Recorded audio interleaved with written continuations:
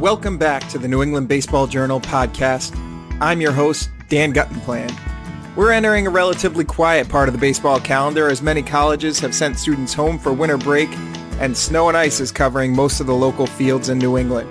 Finding indoor training facilities will be a challenge for players at all levels this winter as the pandemic rages on and restrictions to group gatherings and athletics remain in place. Our first guest on the podcast is UConn baseball coach Jim Penders. He talks about his experience coaching the Huskies this fall when no fewer than a dozen players tested positive for COVID-19. He also breaks down his team's top prospects and explains why New England recruits are better off committing to schools in the region rather than looking for opportunities in the South or on the West Coast. Our second guest is MLB liaison and GM intern for the Cotuit Kettleers of the Cape Cod League, Peter Flaherty.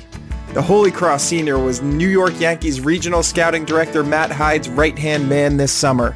Flaherty, who plans to become a scout after his graduation, gives his honest assessment on the top pro prospects heading into the 2021 MLB draft. For coverage of pro and college prospects, recruiting commitments, and prep baseball, visit the New England Baseball Journal website at baseballjournal.com. Now, let's get right to the interview with UConn coach Jim Penders. Jim Penders has worked with the University of Connecticut baseball team in 27 of the last 29 years. After playing college baseball at UConn and earning all New England honors in 1994, he returned to his alma mater first as an assistant coach in 1997. He has been the Huskies head coach for the last 17 seasons. A four-time conference coach of the year, Penders has a career record of .572, .397, and 5. Coach, welcome to the podcast. Thanks, Dan. Great to be with you. All that stuff and $2 will get me a cup of coffee. Yeah, there you go. How are you holding up this fall? How's everything going for you and your program? You know what? I'm trying to look at the glass as half full, and I think our guys did a really good job of doing that in the fall. I think we were very fortunate in that while COVID certainly did affect our roster to a certain extent at the beginning of the semester, we were very lucky to have some really good guidance on our campus and some trust. And with those two things, we were able to accomplish an awful lot. We got in 27 of our fall practices / inter squads. And while we did miss some weight room time and it wasn't a full fall that we're accustomed to, it was pretty darn close, and it could have been a lot worse. The campus stayed healthy enough for us to get through it. And now the guys are not back after Thanksgiving. They're attending class remotely and going to do exams remotely, and then we'll see them again on the 3rd of January. They're going to come back early and do our slow, progression back and integration into campus so that we're ready to begin in mid-January. Yeah. Now, when you say the COVID situation affected your roster, was that guys on your team getting infected with the virus, or was it more guys being remote for the full fall season? No, we did. We had 9 of our 9 freshmen actually contracted it within the first couple weeks they were on campus. It was a situation where we had one dorm that was actually shut down. It was quarantined itself by the state, and they happened to be in that dorm, and it was running rampant through that dorm. And the guys fortunately did not suffer any serious symptoms. Most of them didn't have any. Well, yeah, the majority didn't have any symptoms. A couple of them lost taste for a day or two and smell, but never really anything beyond that. We did have one guy elect to go home and sit out the year. We hope to have him back next year and due in part to this stuff. But once those guys were cleared, and we had one guy who could not be cleared for the rest of the semester, but he'll be back in the spring healthy. We were good to go. We did have a couple positives on a return to campus, that guys that had tested positive, but were not restricted because they had been symptom free and it was past the 14-day window. So I think we had 12, maybe even 13 cases on our roster, from the summer till now. So it was pretty significant, but I consider ourselves pretty fortunate to be able to have gotten through it relatively unscathed. Yeah. Now, I know the governor of Connecticut recently put a hold on high school sports and youth sports. When you saw that, did that make you nervous, or is it more you're under the NCAA umbrella? No, I got to be honest. I think our governor's done a fantastic job of managing this. I think I'm not a very political person, certainly, but I can tell you that, I think we were out ahead of it for the most part, and our leadership on campus kind of followed the lead of the governor, and our board of trustees came up with a really good plan. Our medical folks came up with a really good plan, and I'm not. Hey, we're used to a lot of change in baseball. We've got to be resilient, and we've got to be able to adjust. And this is just another example of our ability, of that ability being tested. I think, we're going to be able to get our season off okay. And I have to believe that, we're progressing like that's going to happen. But I'm sure there's going to be some changes too, and the teams with the greater flexibility and the greater resilience are going to be the ones that come out on top. So we're preparing for anything and everything. One of the reasons we haven't put out a schedule yet is because it's changing, almost weekly. But our geography, I think, is a hell of an advantage. We've got, I think it's 16 or 17 Division I schools within a 2-hour driving radius of us. So, try to do that in Lubbock, Texas, or Minneapolis, Minnesota, or, Boise, Idaho. Forget it. You're days away from another Division I opponent. So I think we're going to be in pretty good shape and be able to adjust on the fly. And I think our colleagues in New England are prepared to do this. From a coaching perspective, as you make those adjustments, are you finding it difficult to evaluate your players or even motivate them with the uncertainty around next season? Sure. Yeah. We're hopefully we've attracted the self-motivated player, but it's certainly tested our ability to coach, and, technology has helped that to a certain extent. I mean, we did a Zoom base running test right before the guys left for Thanksgiving because we couldn't do it in person. And George Springer happened to be visiting campus that day. I was giving him a tour of our new facilities, and conveniently, I can't say it was a total coincidence. I might have had something to do with the timing when I suggested what time he visits. He hopped on and kind of proctored the exam, actually helped them with a few answers. And the kids got a big thrill out of that. But it certainly tested our abilities as coaches and as players. I mean, they've been very patient, mentally tough. They've gotten through this, and I'm hopeful that now that they're home, they have a plan that they can follow without a lot of fear. They can stay within their family units and just make sure that they're getting their lifts in, getting their hitting in, getting their throwing in safe environments.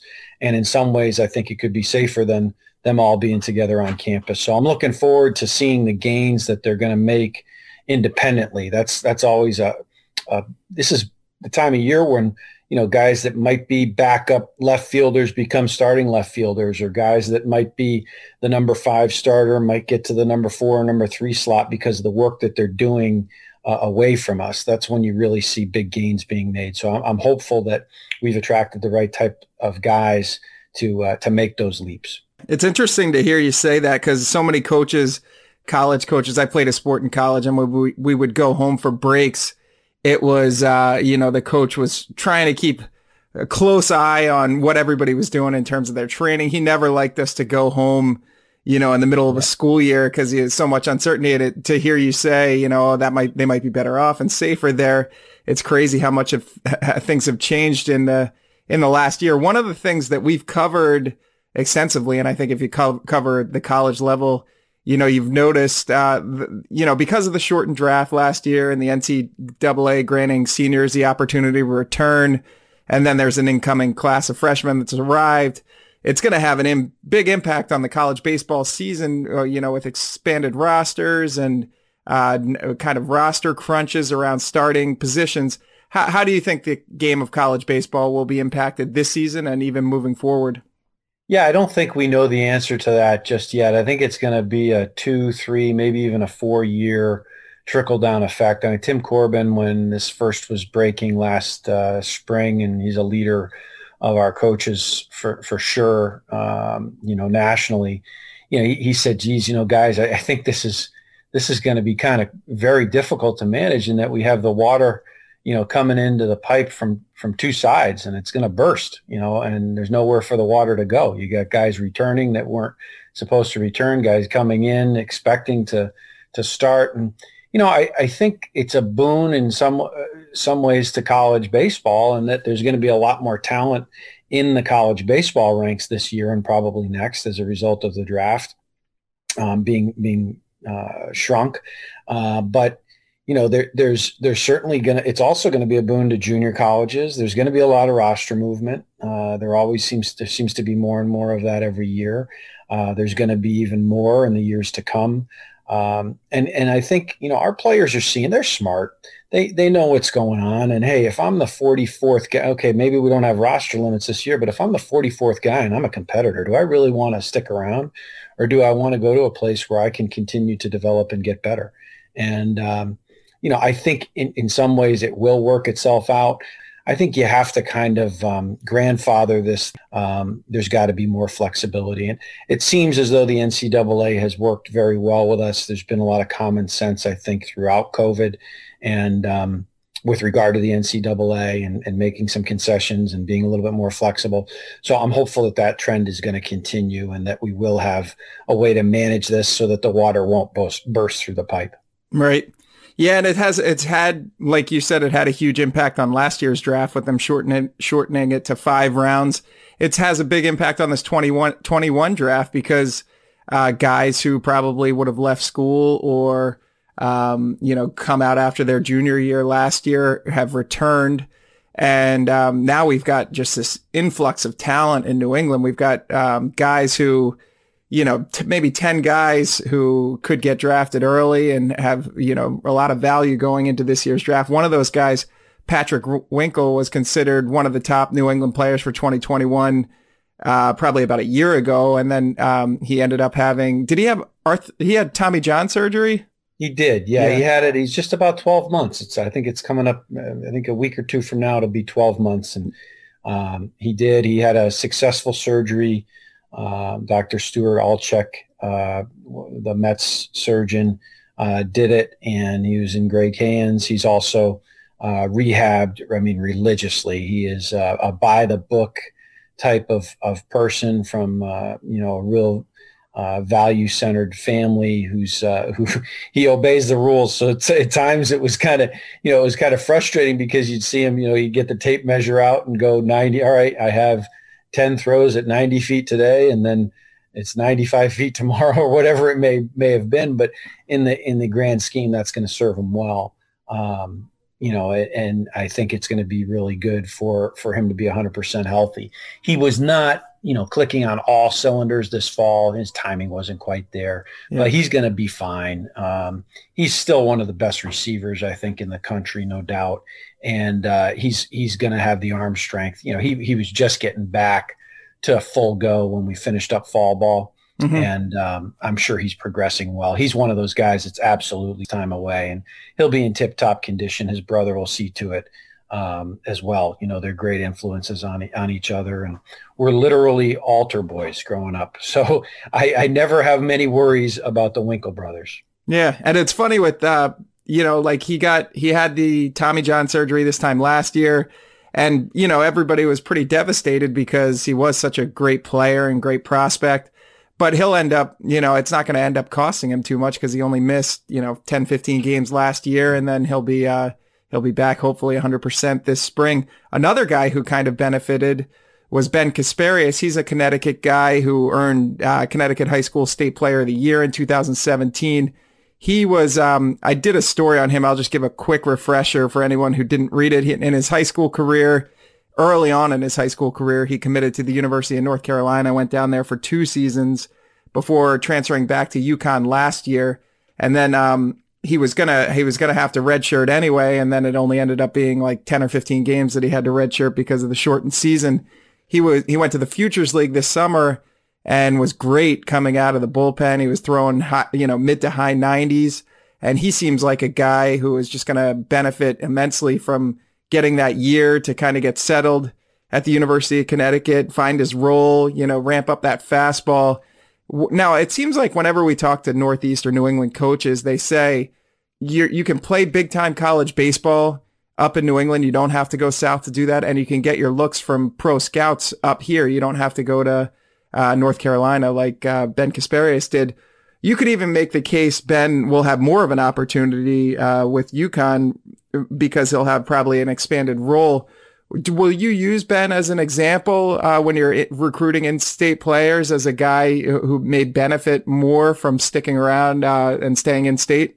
No, there's no question. I mean, it goes back to the days of Mike Holt and George Springer and Matt Barnes and Nick Ahmed. Those guys are going to get found no matter what program they're in. But when you have 30 big league teams in an area as small as New England that are scouting this area, I mean, you'd be an idiot not to stay in New England, to be honest with you. I mean, you want to maximize your exposure. And let's say you're not a first-round pick. Now, I think Ben could be. Let's say you might be a 5th-round pick or a 10th-round pick. Well, that 5th-round pick might become a 3rd-round pick in New England. A 10th-round pick might become a 7th-round pick in New England because you're going to be seen. The exposure's immense. I mean, Ben Kasparias had front office people. He had, we didn't open our facility, but the gates were open and we didn't kick anybody out. And there were guys from front offices all over the country flying in to see consecutive starts in a fall inter squad. We have 30 area scouts that cover, when we're playing a Boston College on a Tuesday, you could have 30 radar guns in the stands. Go try to find that in the ACC or the SEC on a Tuesday, anywhere. Go try to find that in the Pac. Go try to find that in the Big 12 or the Big 10. Forget it. You're not going to. And that has a lot to do with our geography. Our geography is a tremendous advantage for professional baseball prospects. If you want to be as high a pick as possible, come to New England. The California kids have figured that out. Stay in New England if you're a New England ball player and go to a few schools that are competing nationally in our region. And we're fortunate enough to be one of them.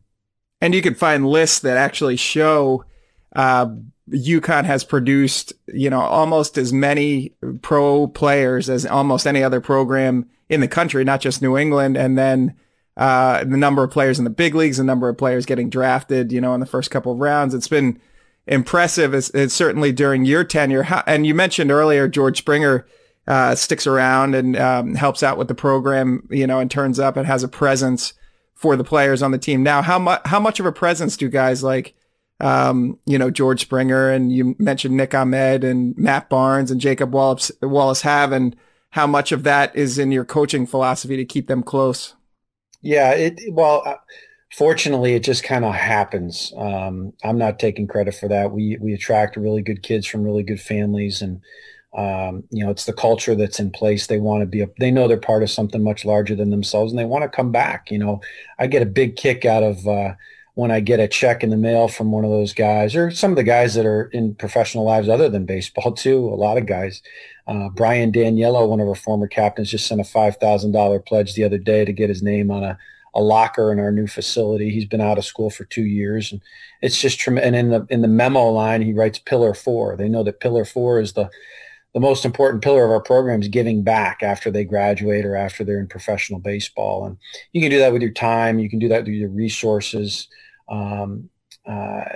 your personality, or just your presence, just being around, our guys. And I'm proud that they do continue to do that. I think a lot of that credit belongs to my staff. We've been able to stay intact. We're the longest serving staff in Division I baseball now, with the 4 of us being in place since the summer of 2011. There's no other Division I program that has a longer term staff in place. So I think that continuity has helped bring those guys back too. And we get a thrill out of seeing them as well. George came up with his wife, and he's soon to be youngin'. He's got his wife is almost 7 months pregnant now with their first child. And, I got chills just thinking about that. I remember seeing him play as a 14-year-old at our camps. And here he is back on campus, wide-eyed as ever, looking at our new facilities and saying he's going to be back to hit with the guys in January. assuming that we'll be able to do that in masks and all the appropriate, ways. But yeah, it's a big thrill. It's one of the best parts of my job is that giving back in Pillar 4. And we're fortunate that they want to be a part of that. One of the things that all of them say is that the New England player, they gravitate toward those New England players in clubhouses or in opposing clubhouses because they know what it takes, the grit that it takes to get it done in New England. And I think that's what the front offices are seeing too, is that, you take a kid from the Northeast, he's not going to be burnt out. He's going to be hungry to get better. And he's had to battle through a lot of adversity. So those guys are the ones that often make it to the big leagues. There's going to be plenty of adversity in the minor leagues. And, we're very proud of our track record in that regard. Yeah, you mentioned the new facilities. I want to ask you about those in a minute, but the other big news for UConn this year is the move back to the Big East.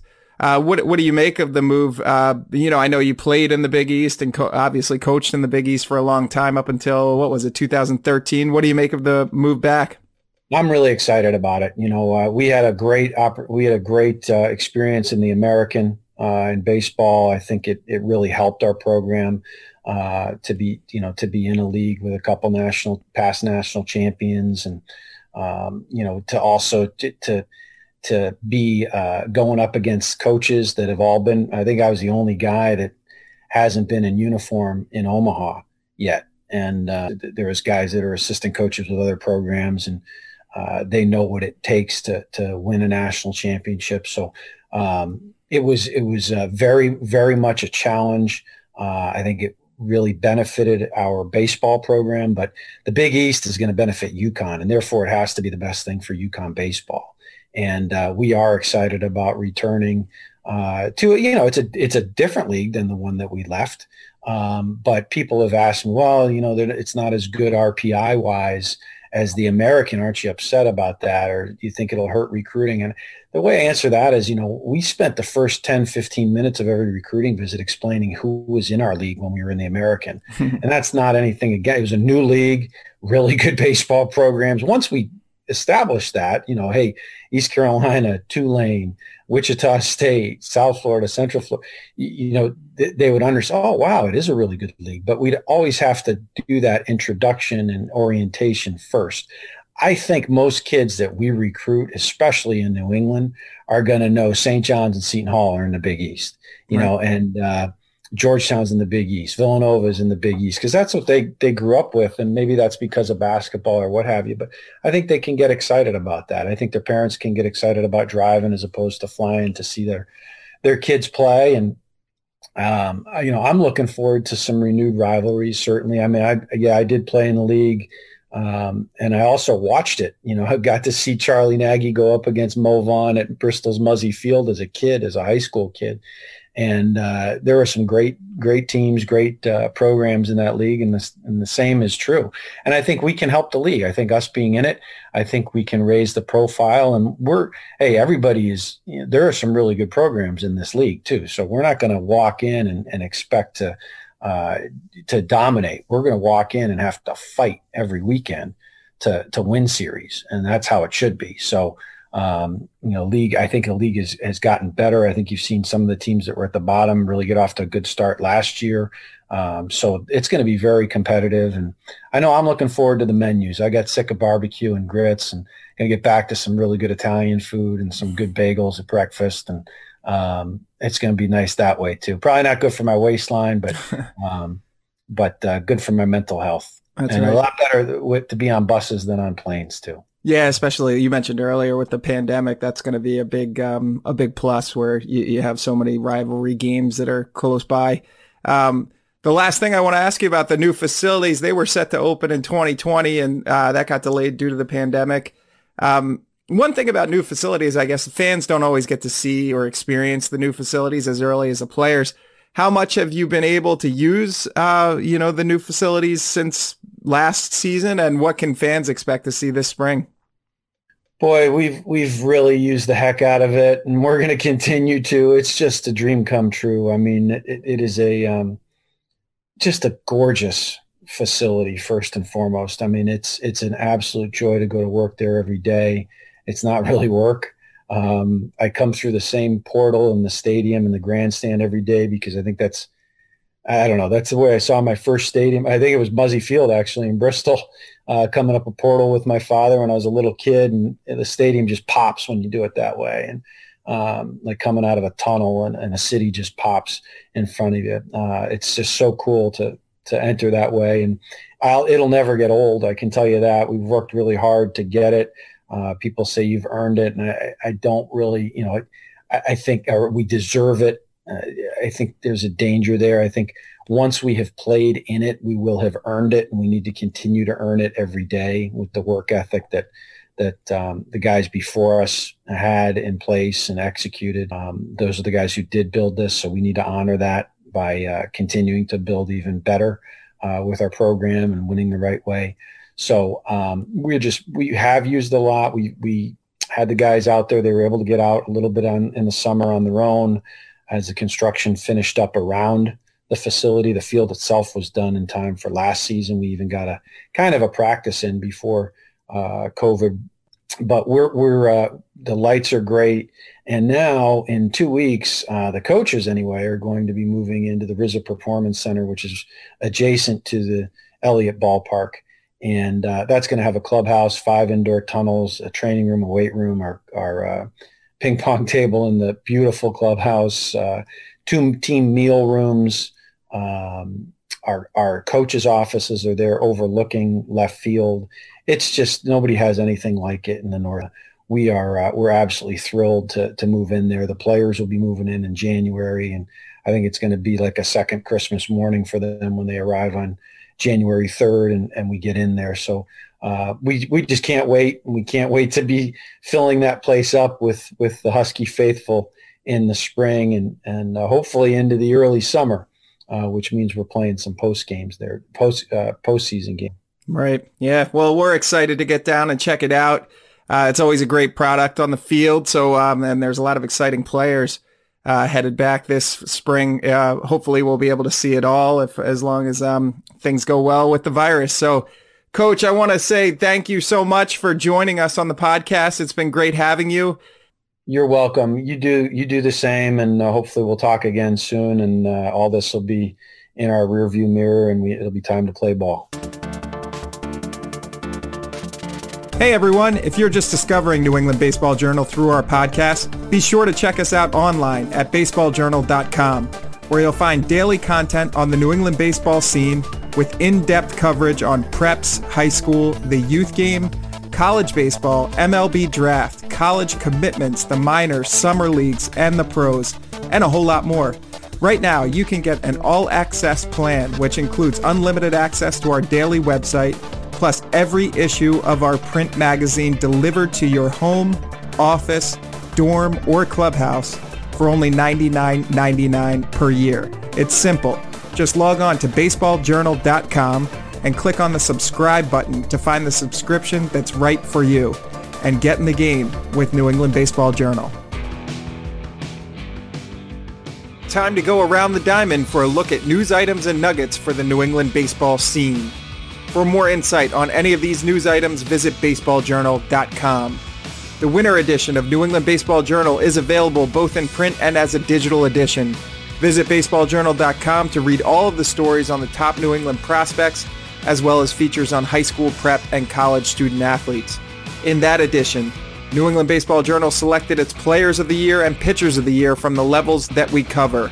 Our MLB New England Player of the Year was San Francisco Giants outfielder Mike Yastrzemski of Andover, Massachusetts. Our MLB New England Pitcher of the Year was Kansas City Royals setup man Scott Barlow of New London, Connecticut.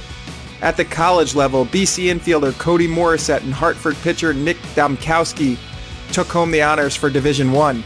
In Division II, Bentley outfielder Max Troiani and Southern New Hampshire pitcher Jeffrey Promi were recognized. In Division III baseball, Wheaton catcher Nick Raposo and Salva Regina pitcher Patrick Maybach were the top players. We also named Players and Pitchers of the Year for the Futures League, Newport Collegiate Baseball League, prep and high school levels. To find out those award winners, visit baseballjournal.com. Finally, New England Baseball Journal contributor John McGurk recently completed a series in which he recognized the top prep players to watch at each position. More than 200 players were recognized over the 6-week series. For those features or any other prep content, visit baseballjournal.com.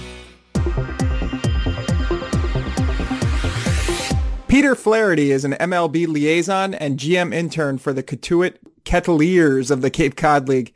This past summer, he also served as a scout and coaching staff assistant for the Northeast team at the Area Code Games, East Coast Pro Showcase, Summer Rivalry Classic, and he was also a part of the summer workouts for the college players in New England.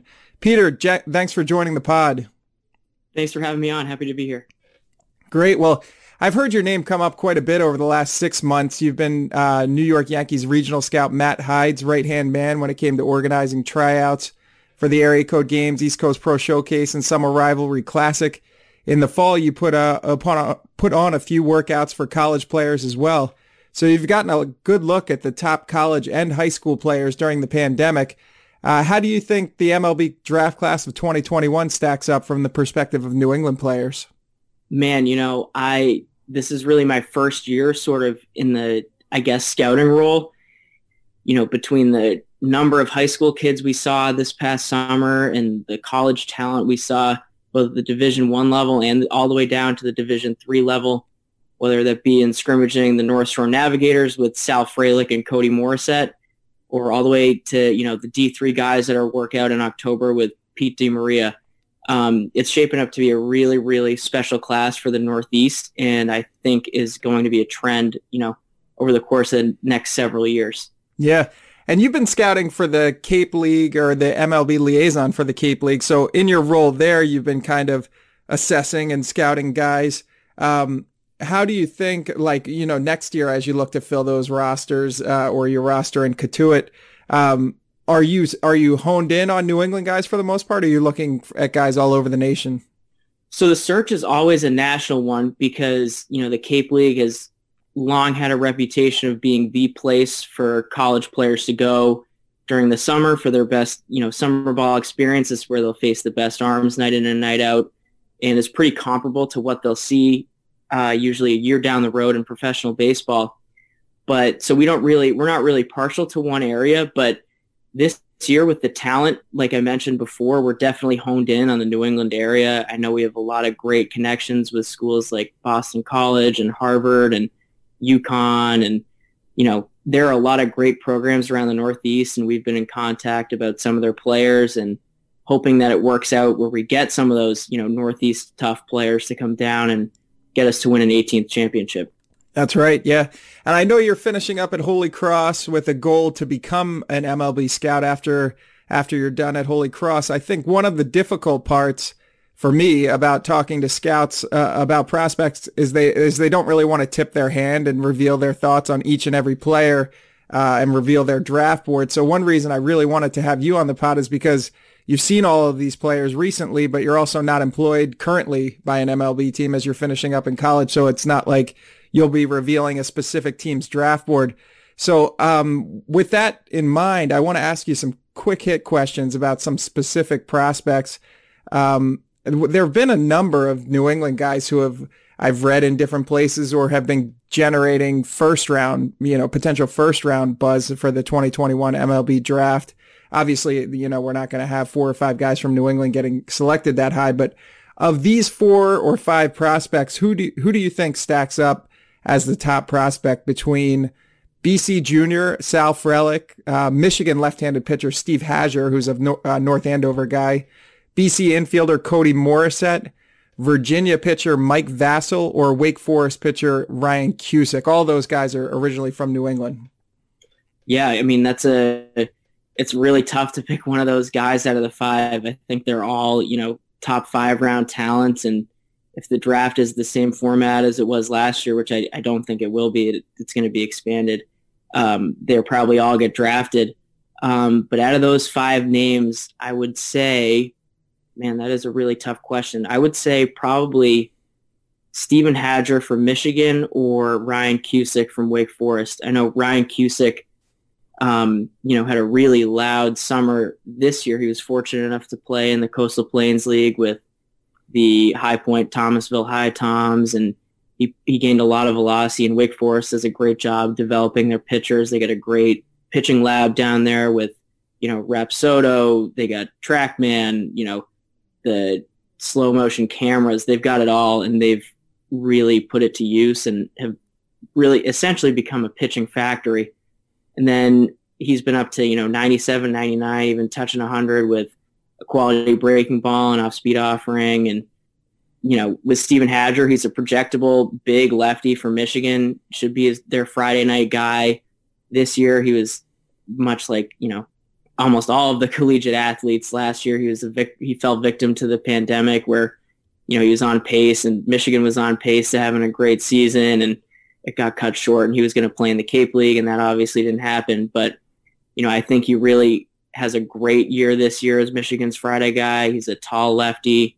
He throws strikes. He's going to get strikeouts. He's another guy who has a quality pitch mix. And I think they both project well at the, going forward and are future big leaguers. And that's not a knock against Frelick and Morissette and Vassell, because I think those three guys also go, in the top 3-5 rounds and also have a legitimate shot to be big league players, Sal especially. He's an exceptional athlete. So I would say those two especially jump out to me personally, but the other three you can't go wrong with. Yeah, it's funny. Like every time we do our rankings, it's, one of those guys is getting a ton of buzz, and you're like, they can't all be first round picks, all five. But, you could find guys who like any one of those five above the other four. It's, they're all great prospects. And sometimes we don't have in New England a prospect of that caliber at all. So it's amazing to have all five of them. Do you think, I know Joshua Baez got some buzz this summer. Jonathan Santucci was a good high school prospect. Dennis Colleran, who was on the cover of our last New England Baseball Journal. Do you think any New England high school prospects will get drafted high enough to sign after in 2021? Absolutely. I think, the three names you mentioned obviously jump out. Josh Baez has, some of the best raw power, at least I've seen. I know, he put on a show this summer in batting practice, and it translated over to games. I mean, anyone can hit a ball, out of the park consistently in batting practice, but to have that translate over into games against the best arms, both in New England, in our rivalry classic and, scrimmages that we did, but also nationally at the area code games, it's a unique trait to have, and Josh has that. And so I think Josh Baez is definitely a name that jumps out. Jonathan Santucci and Colleran, like you mentioned, Dennis Colleran, talk about a guy who's soared up draft boards. The same goes for Santucci, but Dennis was a guy who, he wasn't even playing on his travel team's, quote unquote A team. I think 2 seasons ago, he was, a skinny kid. He didn't have a ton of velo yet, but man, this summer he, put on, gained a lot of strength. He's been up to 97 with a hammer slider and a quality changeup. He's a bulldog on the mound, and he's going to compete. And I think he's another one of those guys that embodies this sort of Northeast tough mentality. And same thing with Santucci. Phillips Andover and KG, they do a great job with their program, and they've got an insane roster for this year, them and Dexter especially. So I think all three are guys that could be high draft picks, but they're also three kids that really value their academics, and they're smart kids, and they have a great work ethic on the field and off the field. So I have no doubt that whatever the decision they make, whether it's to sign or, to go to Northeastern or Duke or Vanderbilt, is going to be a good one. Yeah. And then another one is Miles Langhorne out of Connecticut. I think he's a really polished and developed arm for his age. You don't see a lot of kids who can throw, a slider and a curveball, both as a quality pitch and for quality strikes. And Miles does that. He did it really well at the area code games. Typically guys have, fastball, curveball, or fastball, slider. He's got a full arsenal of pitches, in his belt, and he uses them all effectively. And I'm sure I'm leaving out another name or two, but because the class is so deep. But I think those are 4 guys who I would not be shocked to see them get drafted high enough where they sign. Yeah, it's crazy how impressive this year is in terms of the 21 talent. 3 or 4 high school prospects that could sign. We went through the 5 who are going to be drafted high. University of Connecticut, we just had Coach Penders on, as part of this podcast. They have some prospects, some pro prospects, but this year they have Pat Winkle, who was obviously a very strongly rated prospect heading into last fall. He wasn't eligible for the 2020 MLB draft, but he'll be eligible this year. He had Tommy John surgery in the fall. Ben Kasparius is a guy, he was in the Futures League this summer throwing mid to high 90s. And then Caleb Worster, I don't know if you saw him at all in the Newport Collegiate Baseball League last summer. He may be moving to the starting rotation this year. Where do you see those guys going in the draft? They're another deep team in the Northeast. I think BC, UConn, Northeastern, among others, they got a really good crop of guys, and I think they all get selected high enough to sign. Kasparius especially. I think he's going to build off of that summer in the Futures League. He was probably going to be a Cape guy in any other summer. And I think coming back home to UConn's a great choice. He's going to be an integral part of that team, and I think he's really going to show, the Northeast and the country, what he's got to offer. And UConn does that every year. They're going to be a regional team, a super regional team, make a run at Omaha. Coach Penders does a good job over there developing guys. I know he's got a great crop of guys coming in for the 2021 class, and, some transfers from, local D2 schools. One that jumps out to me is Matt Donlin, a catcher from Stonehill. He's got an absolute bazooka of an arm. He's got a big body. He can move well behind the plate.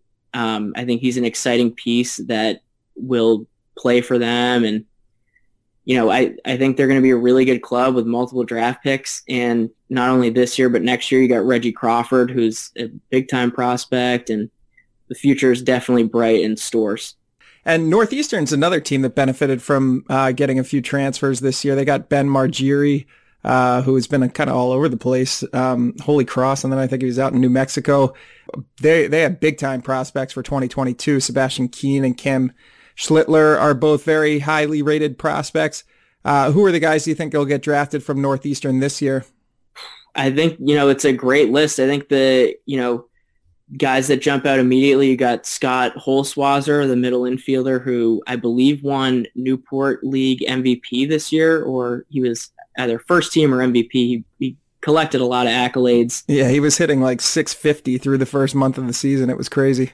Yeah, he was swinging it really well. And Ben Margeri is another guy who, like you said, he bounced around a little bit, but as a true freshman at Holy Cross, I remember I was watching one of their games on my laptop, and as a true freshman, he, got in the box at, no pun intended, Alex Box Stadium against LSU, and he put a ball pretty deep in the left center field bleachers. And I was like, wow, that's a true freshman hitting in the 2-hole, going deep at Alex Box. And he ended up having a great year there, went out to New Mexico, had a great year, like you mentioned, came back for the Futures League and showed really well, was an all-star, hit above 300, showed off some of that power he's got in there. And he can run, too. He's a great athlete. He ran, I don't know the exact 60 time, but I think it was 6'7" or 6'6", maybe even 6'5" at Northeastern Scout Day or at the Futures League Scout Day. And then also you got Jared Dupree, corner outfielder who hit really well in the Futures League, played really well at a rivalry classic. He's, he swings a fast bat, got good raw power in there. Great defender in the outfield with a good arm. And yeah, I think they're, very similar to UConn in the sense that they're going to be in that regional spot. And, if they get in, they're going to surprise a lot of teams because, like you said, you got Schlitter and Sebastian Keane, right off the bat. And then you also got, you can't forget Ian Fair over at the corner, at third base. He's really good. He moves very well for his size. He's a 6'4" kid. Consistently finds a barrel on the bat. I think they're going to be a really tough out and a really tough team to beat. Northeastern they seem like they get stronger every year. We did a story a few weeks ago on guys who, and, we didn't include the Sal Freliks and, the Ryan Cusicks and guys like that who are already very highly rated prospects. But we did a story on maybe 10 or 12 prospects who kind of made a jump this summer. And you had mentioned earlier Dennis Colleran. What high school players do you think really helped themselves this summer during a pandemic by, performing at these elite showcase events or workouts? Sure. I think the first name, like you mentioned, Dennis Collarn is one. We talked about him a little bit earlier. Juju Stevens is another from Connecticut. He's a really good, twitchy athlete. He can play in the outfield. He can really run. He consistently finds the barrel on the bat. He's got a great swing. He extends through the ball and generates power. He really did himself well at East Coast Pro. He showed really well on a great team, too. Swung a good bat, had a couple of extra base hits. I know he got a lot of interest over the summer, and he had a lot of interest prior and ended up at Missouri, or committing to Missouri. Who knows how it'll go with the draft. But he's definitely one of them. I think Henry Hersom from Rhode Island, who's down at, I believe it's the Pro Combine Academy in North Carolina, but he's a New England guy. I remember he came to one of our tryouts this summer in Hartford. And, he's a big 6'5" kid. He's got room to fill out, too. He's pretty skinny now. He's about 90 to 93 with a good breaking ball. Got a nice, loose, long arm. And I think he's a guy, he's an Old Dominion commit. He's another guy to look out for. And then out of New Hampshire, if you want to go north a little bit, in Vermont, I think Owen Kellington from Vermont is a big-time sleeper kid who started to, raise some eyebrows towards the end of the summer. I think he fell victim both to, the pandemic and being from Vermont. It's a unique situation. It's not necessarily a baseball, hotbed, but he's a really talented prospect out of there. He's a great athlete on the mound. He's about 6'3", 180. He's been up to about 93 with a quality breaking ball, and he commands both well. And I think he's going to be a great addition, to Coach Penders' staff in UConn. And then one other guy who I think also, raised the stock and raised some eyebrows this summer was Matt Maloney in New Hampshire. He's a wiry catcher with a lot of room to add some muscle and to add some pop, and he's already got some present juice. He was putting balls out of, Dunkin' Donuts Park in Hartford, and he's got a great arm behind the plate. He's a great backstop for pitchers. He caught a lot of quality arms really well this summer. Guys throwing mid-90s with above-average breaking balls, and he received them all well and got dirty and blocked them, and I think he's another guy. And then one more is Frank Mazzucato he's also a Connecticut kid, and I think he's going to be another great addition to UConn staff. He throws a lot of strikes with a good 12-6 breaking ball, very simple delivery. He's already 89, 91, and I think, again, the future is super bright for all these kids, whether they, get drafted and sign out of high school or, go to UConn or Missouri or Dayton and, do 3 seasons there and then sign. Right. And you had mentioned a couple of guys who on the college side had kind of helped themselves and put themselves on the radar as potential draft picks when heading into the pandemic. Maybe they weren't quite there. I know Dartmouth's Ben Rice was Futures League MVP. He kind of came out of nowhere. What other college players do you think really helped their stock?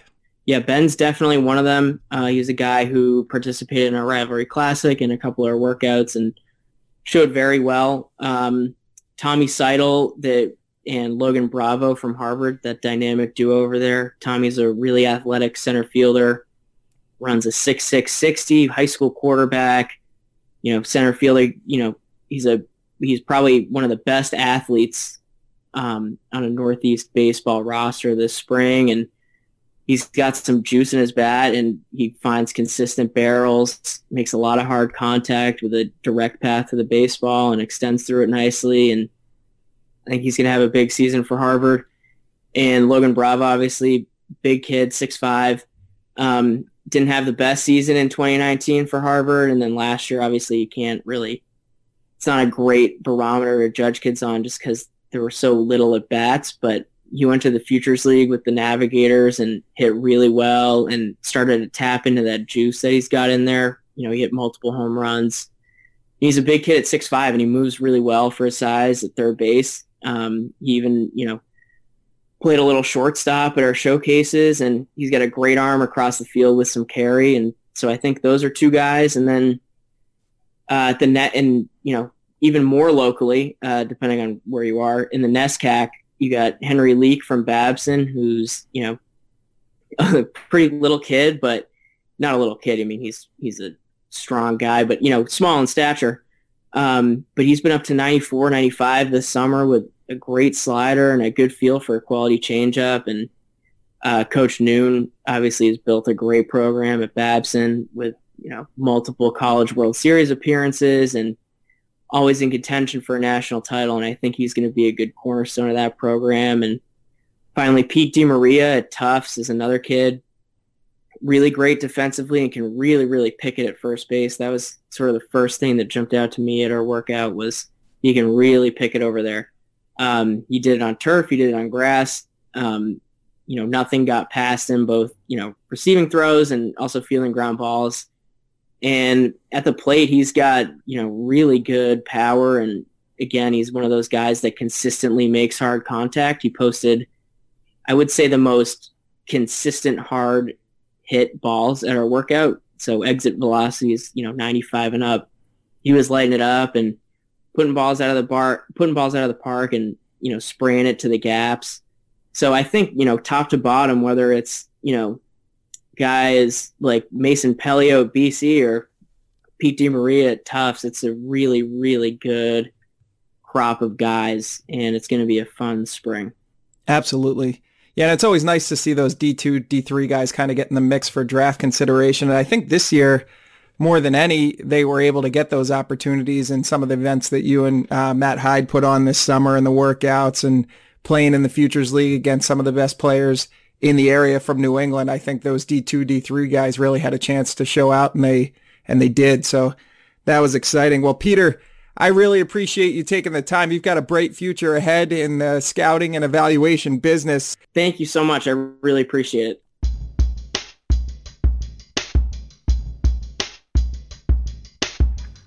Thanks again for listening to the New England Baseball Journal podcast. Subscribe to the podcast on your preferred platform and get updates every time a new podcast drops. Thanks to Jim Penders and Peter Flaherty for joining the pod this week. The New England Baseball Journal podcast is a Siemens Media podcast.